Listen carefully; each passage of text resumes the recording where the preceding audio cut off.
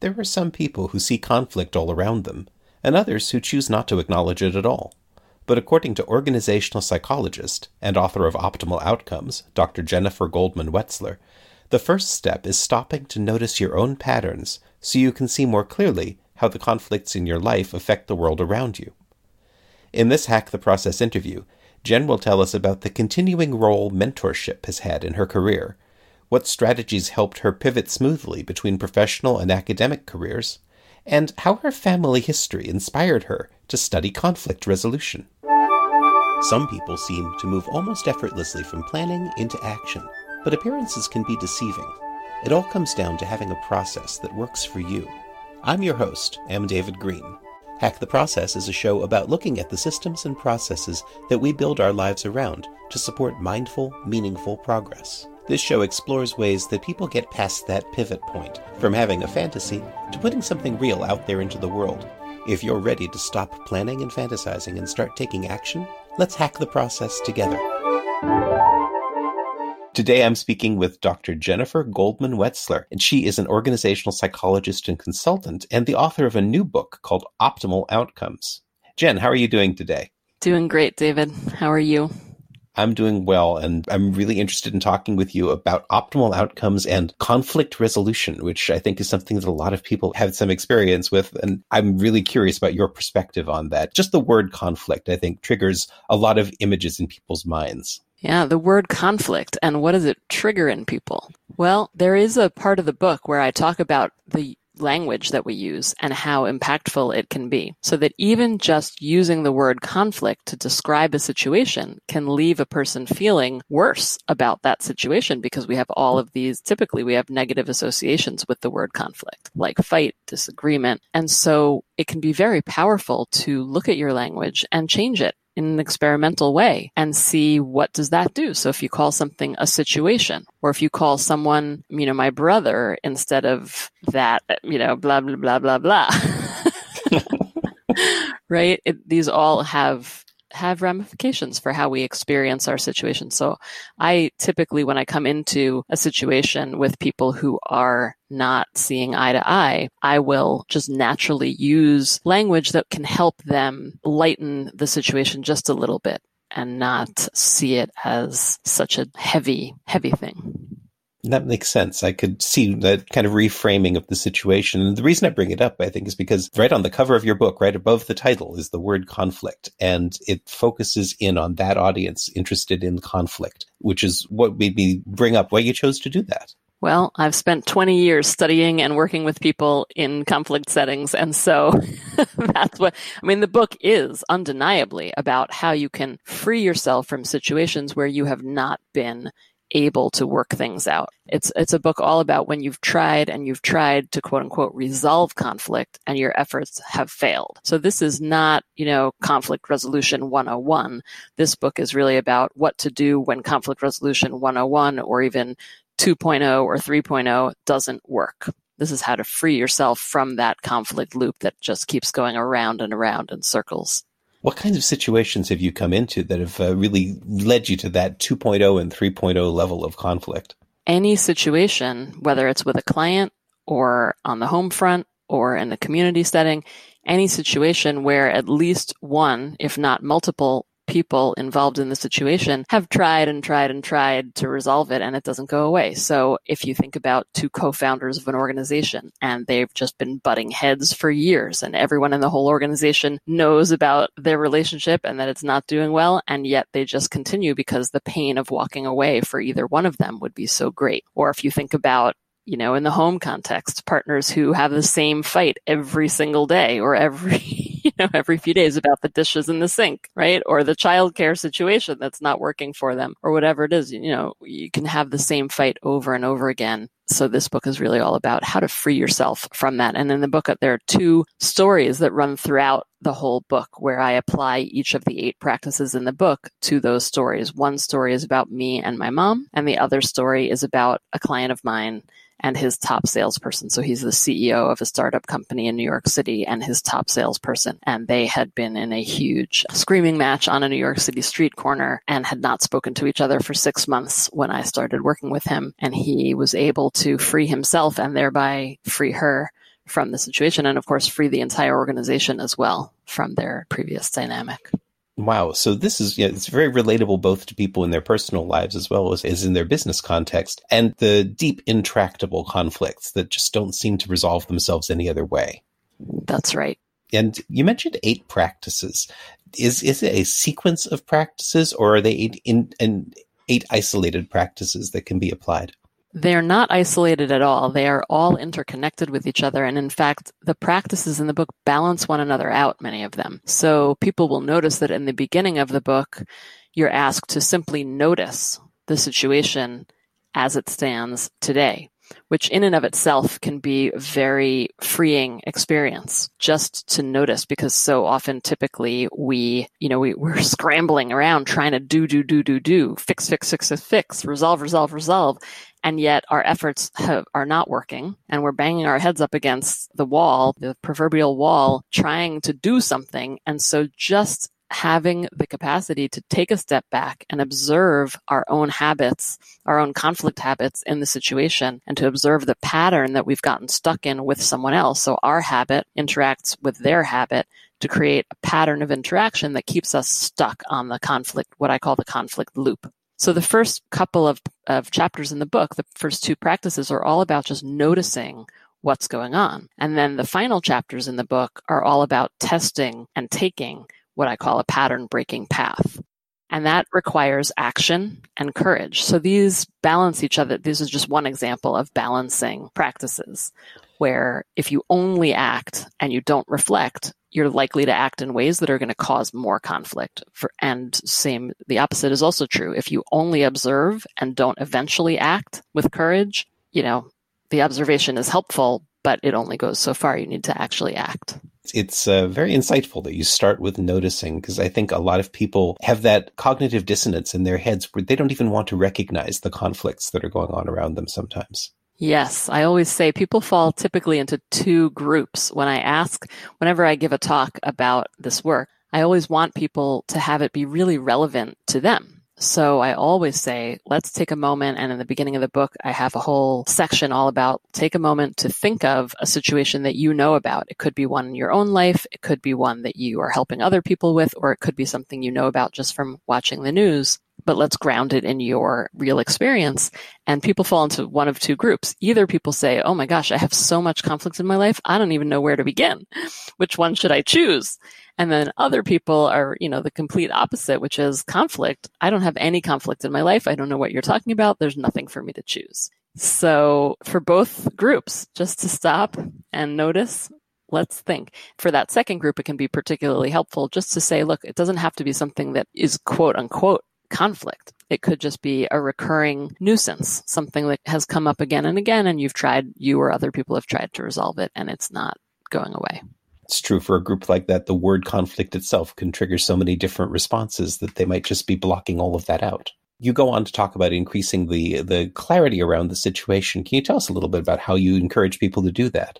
Yeah, there's a practice called conflict mapping, where I ask people to put down on a piece of paper, and actually there is a link on my website where people can actually go online. So if you go to optimaloutcomesbook.com/map or /resources, either one will get you there, you can create a map online with some very cool conflict mapping software. So I hope people will use that. So the first thing to do, whether you're doing this on paper and pencil or on a screen, is to just put down who the people are that are most obviously involved in the situation that you're thinking about. But then I want you to add as many people, places, things, factors, events that have either influenced the situation or may be influenced by the situation in the present, past, potential future, and start to build a more complex map. Because typically, when we're stuck in this kind of recurring conflict, it's not just one. It often seems like it's just between 2 people or 2 groups, when it's usually much more complex.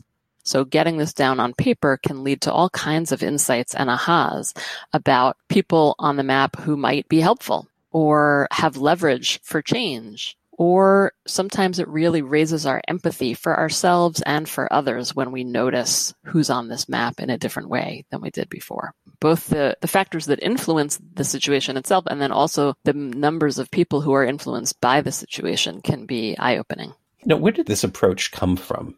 I learned it from my mentor, one of my mentors, Dr. Peter Coleman, who is the head of the International Center for Cooperation and Conflict Resolution at Teachers College at Columbia University. And he used it in the context of his work in dynamical systems theory. So I've also seen this work done in network analysis and network theory, people in government. I've seen some I used to show a slide of a map of the U.S. engagement in Afghanistan, and it was just, unbelievably complex. So the U.S. military has really created some pretty complex slides showing how people and groups are related from a military standpoint. What was it that attracted you to this area of study?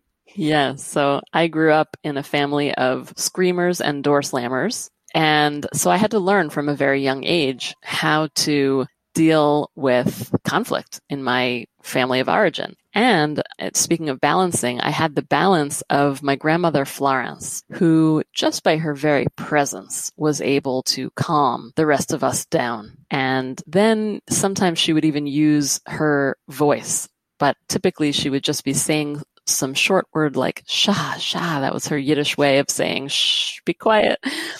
And then she would tell us a story, my brother and me. And so I think it was the combination of growing up in a family where I needed to learn how to deal with conflict from a very young age and having this model of, I call my grandma Florence the first conflict whisperer that I knew of. And so she really taught me how to be that presence for people. So when I work with people in organizations, I've been told that sometimes just my presence being there with them shifts the dynamic in the room. And the whole book is all about helping people learn how to be that presence for themselves in their own lives. You come from a family of more forceful and aggressive people, that the tone that you bring to this conversation, at least, is very smooth and very calm and very calming. And I recognize the influence probably of your grandmother in that. Yes, yes. And, I have it all inside of me. So there are moments where my angry self comes out and, it is not pretty and it does not sound calm at all. And I think that is what has allowed me to be helpful to people who have anger issues or to deal with both other people's anger and their own anger, is because I know it from firsthand experience. So it's like I've got it all inside of me, as we all do.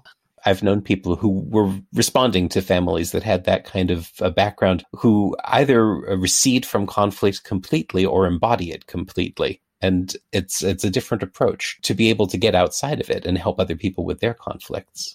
Yeah, there was a point when I was in college where I made a very conscious choice to go into the field of conflict. And I was naturally drawn to it. I remember sitting on the floor with the course catalog in college and just going, nope. It was a bit like a process of elimination, like history, nope, poli-sci, nope, and just coming down to social psychology. So I majored in social psychology, and I was lucky to be at Tufts that had a program, had some courses in conflict resolution, and had connections at the Fletcher School of Law and Diplomacy, which was on Tufts undergrad campus. So I was able to take classes there, and Tufts was part of the consortium of the program of negotiation, which was housed physically at Harvard Law School, but there were nice connections. And so that's really when I began in the field. That's nice. And it sounds to me like those associations in college bridged you right into your career then. Yes. So I studied for my junior year abroad in Jerusalem, which I consider both the city of peace and also the city of conflict, depending on your perspective, and learned more about the Middle East conflict and Israel-Palestine then, and then came back and took the undergrad course in conflict resolution at that time, and then knew that I wanted to get into the field. And so it took me a couple of years, but I eventually did end up working at the program of negotiation at Harvard Law School as a facilitator in their executive education programs, and also as on the teaching team for the first year law students, and then led negotiation programs for a nonprofit affiliated with the program on negotiation, and ended up being an associate at a for-profit.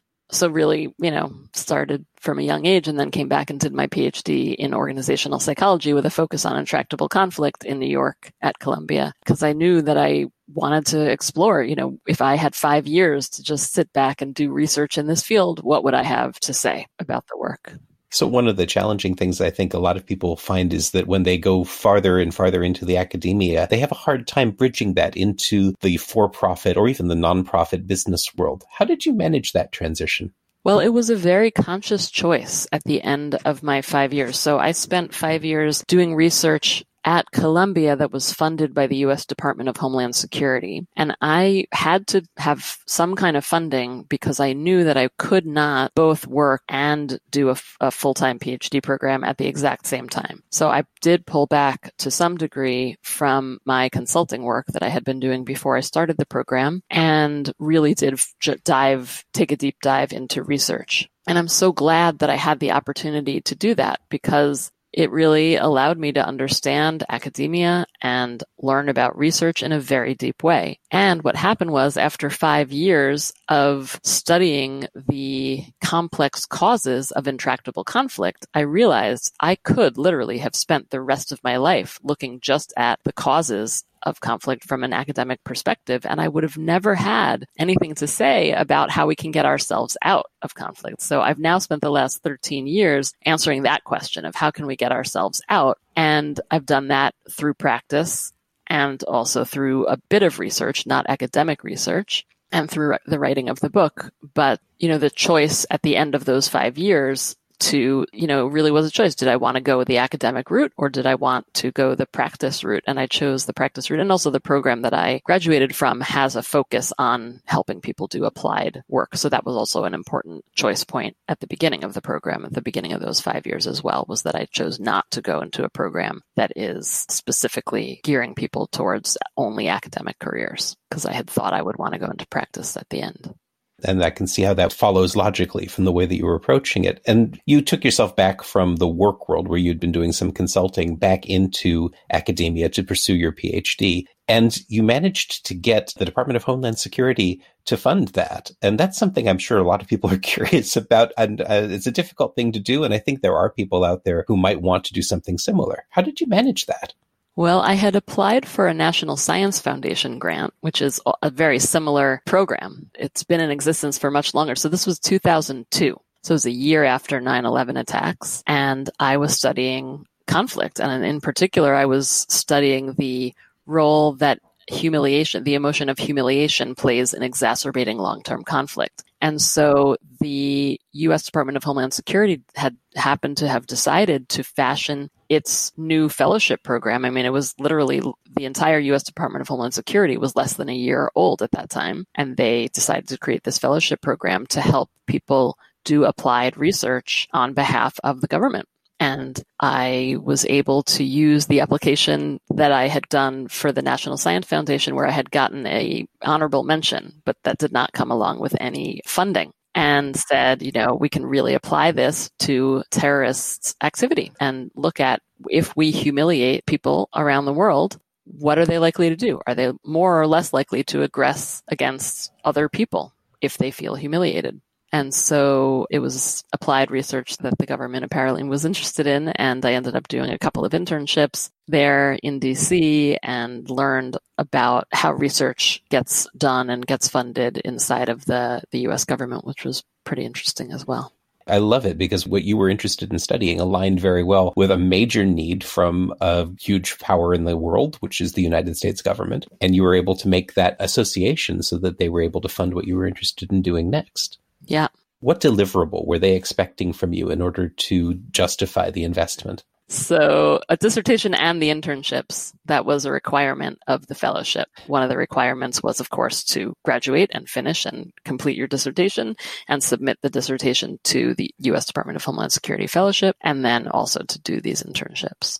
Okay, so that's good to know, because that means that once you were finished and you graduated and you had done your dissertation, you didn't have further obligations beyond that. No, there were really very few strings attached. And the only strings that were attached were, I thought, such win-win. I mean, it was so mutually beneficial for these, myself included, young people to be going into government and doing these internships and learning how government works. And then also for the government to benefit from our research and to have ongoing. I mean, I'm still in touch 20 years later with the people who I worked with in those internships. It also speaks to something that comes from the world of venture capital. When startups are seeking venture capitalists to work with, they should always be looking for ones whose work aligns really closely with the kind of work that the business is trying to do, so that the money comes also with connections and with relationships that can benefit you down the road. Right. Great point. So, but after you'd gotten your PhD, you went back into the business world. Yes, I did. I started my own company, Alignment Strategies Group, which is still going strong many years later. And we work with CEOs and their senior teams to help them optimize their organizational health and growth, the vitality of their organizations. And we do that in many different ways. We help through coaching, and we help through facilitation of difficult conversations, and we help through large meeting facilitation as well. So yes, so I did. I've been in consulting with corporate, nonprofit, academic institutions for a long time. Did you start that up as an individual business, or were you working with anybody else? So it's been my business. I am the CEO and the founder. And over the years, I've grown the business so that I have people who work with me when there's a large project that needs more than just me to fulfill the contract. So typically we'll work with an intact senior team. And so we'll typically have a group of coaches coaching multiple people on that team individually. And then we'll also facilitate conversations between two people on the team, for example, or two other people on the team. And then we'll also facilitate team-wide meetings as well, so that when people show up to those meetings, they are showing up in, the best way possible, because they've each got a coach who's helping them. So we have a team that can expand as needed. That's great. So you've got, it started off as a solopreneur venture, and then you expanded out, bringing in the people who were able to support different pieces. And probably you've got a regular team of folks you go to on a regular basis for the different components that are needed. Right. That's right. Starting a business like that can be very tricky. I mean, freshly out of college, you've got your PhD. How did you make that transition from I'm a new graduate to now I have a business that is out there and supporting me? Quite slowly. So putting one foot in front of the next and, building relationships. Really, all of my business has been based on people being happy with the work and word of mouth and referring us one to the next. And that's how it goes. So when you do good work, it helps. But also patience and the ability to be patient is key. And not everyone, I feel incredibly fortunate that I was able to build slowly. Not everyone has that capacity, but glad that I was able to make it work.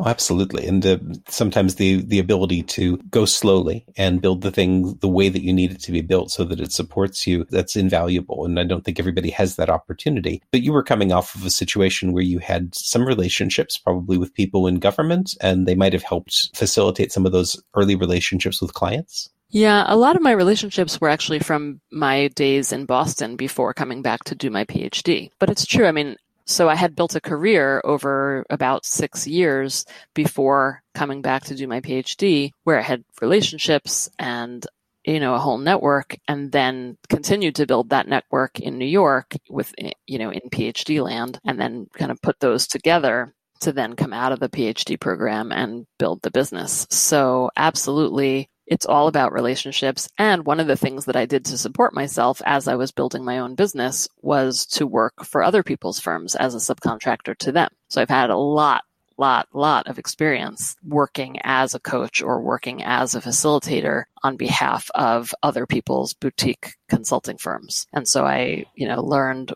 here's what works well for me, here's what doesn't work well for me, here's how I want to do it based on how, the things that I like about how this firm operates, here's how I don't want to do it based on what I don't like about the way this firm operates.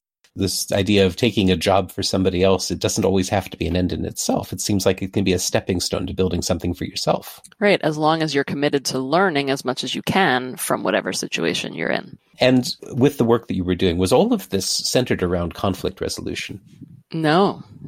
I mean, much of it was centered around leadership more broadly. A lot of the work that I did was about innovation. And so there are very clear overlaps between the optimal outcomes method and also methods about innovation, which have a lot to do, the innovation methods that I learned and taught had a lot to do with paradoxical leadership and learning how to lead in a both and world where you're both promoting existing businesses while at the same time helping companies innovate so that companies are constantly innovating and creating new offerings so that if their existing business should get disrupted, they've got something new that they are also able to do. And so there's a lot of overlap between the conflict work that I do and that innovation work. I don't think I've heard the term paradoxical leadership. Is that the term you used? Yes. Well, one of my colleagues, Wendy Smith, who works with me at Alignment Strategies Group, her research is all about paradox. And she does this innovation work, helping leaders, CEOs, leaders of all kinds of different organizations think strategically about how they can manage the paradoxes involved in strategic leadership, particularly about how to continue the business that we're in today while also innovating for tomorrow. So today versus tomorrow. But another one of the paradoxes that she works with is bottom line and social good. And how do we manage that tension? And I think increasingly today what we're seeing is that people are not even experiencing that necessarily as a tension if we look at companies like Salesforce and others who are showing so clearly how doing one benefits the other and vice versa. It's true. I think that people might have thought at one point that was impossible, but now I think they're starting to realize that that's essential. Right, exactly. And yet it can still be so hard to do. So people still need to learn how to do it. But I think there is the intellectual acceptance that we've had that turning point. I've heard people call that the distinction between management and leadership and the need to do both at the same time.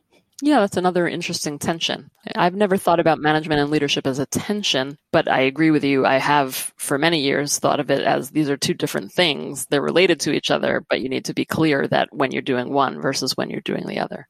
I think that when I've seen it most is when I've seen people who are leaders who also have management responsibilities, meaning that the conflict between the need to lead toward a long-term vision while still maintaining the day-to-day function of their teams and keeping everybody on their team developing along the path that person wants to follow, while nonetheless keeping the organization as a whole moving forward, sometimes in great leaps that are difficult to span with the single steps that sometimes people need to make. Yes, you just described so beautifully why management and leadership can be very much a tension for people. Yeah, that's beautiful. Well, I love the term paradoxical leadership. I'm going to start using that, and I'm going to research that as well. We'll include a link in the show notes to that research if it's out there. Yes, Wendy K. Smith. Absolutely. It's so the work that you're doing now, you're running your own business and you have a team, but not a permanent team then. Right. It's a very flexible team. It's a team of subcontractors who I can pull on and off of projects as needed, which gives us just a ton of flexibility to be able to bring people onto very, very large projects and also for me to sometimes work just with one leader at a time. And it's a great business model.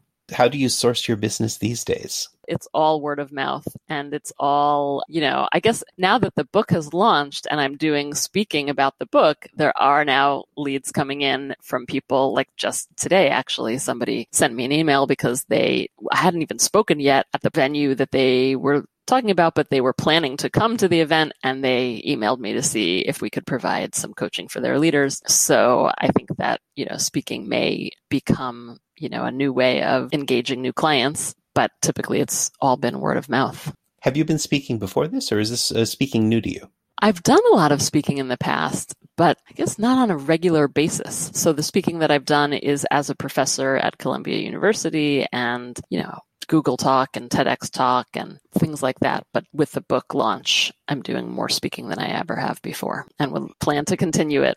Although, in the new normal that we're living in, a lot of that speaking that I thought was going to be requiring me to travel around the globe may actually end up being more from my, home office on a webinar.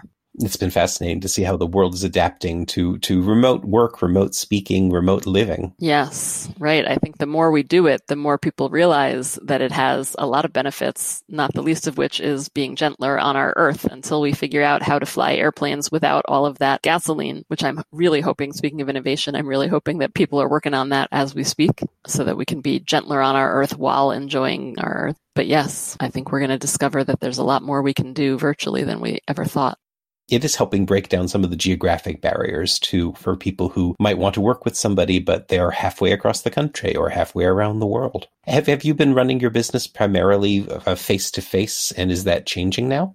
I've always done both. I mean, I will tell you, I had a coaching client a number of years ago where we were not even on video. We were on the phone. And this was some of the most intimate work that I have ever done to this day. And I think some of the intimacy about it was that it felt so safe for my client because he could say anything he wanted to me and know that, first of all, it was going to be like a vault and stay with me, but also that it was just a very different type of experience because we were not face to face, because I wasn't coming into his office and everyone else wasn't seeing me there. So I've been doing all kinds of creative solutions for a very long time to be helpful to people. And I also have found for many years that doing coaching on video face to face, it can again seem much more intimate. When when you're looking at the pores on someone's face because their face is so close up to the screen, you don't get that in real life often, right? You're sitting a little farther away, and there's an intensity that I think also people are experiencing. I was just reading something where someone said, the intensity of being on a Zoom call, particularly with one that is not hordes and hordes of people, is that you really are expected to be focused and not be looking away and not be distracted, even in a way that perhaps being in person doesn't afford. So I've done all kinds of work remotely for a long time. I've talked to a number of coaches, and I've heard both sides of that equation. Some people are having a lot of trouble adapting to remote work, and some people find that it's such a natural transition that it's been a natural part of what they've been doing all along. I'm curious, since you now have a network of people you bring in to work with you, if you've noticed those differences among the people you're working with. I think most of the people who I hire are people who are very adaptable and are happy to work virtually and also in person. I mean, there's also an efficiency to, I guess the people that I surround myself with are similar to me in that we appreciate appreciate the efficiency. And so it also, for a long time, has been one way that we've allowed clients to use budgets that are not so robust. So if I say to someone, if you want me in person, that's going to require more of my time, more of my travel, me coming to you, versus if you want to just work remotely, we can, offer you a certain discount. And so I guess the people that I hire to work with me have been flexible and able to do all the, run the gamut from, all right, this one is completely in person to this engagement is completely online. Do you find that that's different when you're doing one-on-one coaching versus when you're trying to coach teams or organizations? Yeah, I think for me, the one-on-one coaching is certainly easier than facilitating a whole team meeting online. That said, I have done it. It is more challenging, but it's not impossible. And I've certainly done three-way meetings where it's me more or less. Because of the reframing of language that we were talking about before, I call these things three-way meetings, not mediations, but you could call it a mediation. And so I've actually done those on Zoom, and again, can be very, very intimate and really even allow for people to have their own experience, shut off the Zoom, and then, they can have their emotional needs met afterwards. They can crumble, they can cry, they can do whatever they need to do, and they don't have to worry about running out of the room or, the tears running down the face or whatever. So it can be helpful. So I wanted to bring you back to your book, because one of the interesting things that I've noticed with a lot of people who have academic backgrounds is that the shift to writing something for a more popular audience can be challenging. And I'm curious if you found that. Well, I've always been a very applied person. I've always wanted to make sure that whatever I do can be applied. So no, that was not a major challenge for me. I mean, I don't know, maybe I'm forgetting now at the beginning of the process, the transition from writing like an academic to writing more like a popular author would. There might have been some in there where I had to learn how to stop, I think with the references. Like now I am remembering my editor at Harper Business said, you know what? You don't need references in there. But then, of course, at the whole end of the process, then it was time to add back in a lot of references. And so, I ended up having to do that all in one fell swoop at the end. So no, I enjoy making things in plain English so that people can actually benefit from it and understand how to use it. You've also been a columnist with Psychology Today, right? Yes, really enjoying that work. It's been very fulfilling. There's good engagement. How long have you been doing that? Not a long time. That also has been relatively recent. It's just been a couple of few months. So this is interesting. So you're kind of at a transition point in your career where you've been working with clients and doing a lot of work from that. Before that, you were doing academic work. Now you're doing popular writing and popular speaking. I'm curious how that transition is affecting the way that you approach your work. Well, we shall see. Your guess is going to be as good as mine at this point. But, I did decide that I was ready for something new. It was 10 years of being down in the trenches, rolling up my sleeves alongside clients, and many, many, many of them. Sometimes, working with so many people that it was overwhelming for me. But I learned so much from doing all of that work, and then really felt like it was time for the next phase of my career. And so decided to hunker down and spend time writing the book, and wanted to pivot, my career into adding the speaking component. And so it's been, a lot of fun, a lot of learning, and that is exactly what I wanted to be. So if people who are listening to this if you ever have that gut feeling of, hey, I want to try something new, but I have no idea what it is, or, what if it doesn't work out or whatever, it can be helpful to listen to that small voice inside and trust it and follow it, as long as you're willing to learn. It's always worth trying. And one of the things you mentioned early on was that you had a mentor in academia. I'm curious if there were any mentors who helped you with that transition in your own professional life now. Well, one of my very close friends, who's been a friend of mine from the very beginning, right when I graduated from college and started working at PON, Erica Fox, she wrote a book. Her book came out in 2013, and she went on the speaking circuit, and I watched her pivot and do that from consulting. And she continues to consult as well, but she has been a very helpful mentor, guiding the way, shining the light for me for for my whole career, really, and also in particular the last few years. And then there are also people who I don't know very well who have kind of appeared along the path to help me navigate. So Rachel O'Meara is someone who brought me in to speak at Google and do that Google Talk a number of years ago now, and has continued to shine the light and pave the way and introduce me to people. And she's been great as well. And I'm sure there are many, many others who I'm not thinking of at the moment who have been incredibly helpful. Again, it speaks to the value of establishing relationships and letting that help guide the direction in your career and it really nurture you as you move forward. Yeah, absolutely. I have a feeling that the people who've been listening to this are going to want to find out more about your book and about your speaking. And where can I send them to find out more information? Well, the best place is optimaloutcomesbook.com. That has all the resources, the conflict mapping software, and so many more resources. There's about 12 different templates and quizzes that you can take a quiz to diagnose your conflict habit and your emotion traps, and lots of fun stuff on the website to be helpful to you. And then also on LinkedIn at Jen Goldman Wetzler, and on all the social media platforms, so Facebook and Twitter and Instagram as well.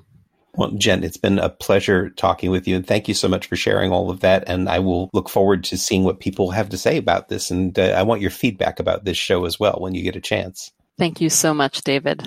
It's been a pleasure talking with you. Are you glad you listened to this episode of Hack the Process? Then take an action now. Make a note about something you just heard and how it's going to help you as you hack your own process. And let me know about it. This has been M. David Green, your host for Hack the Process.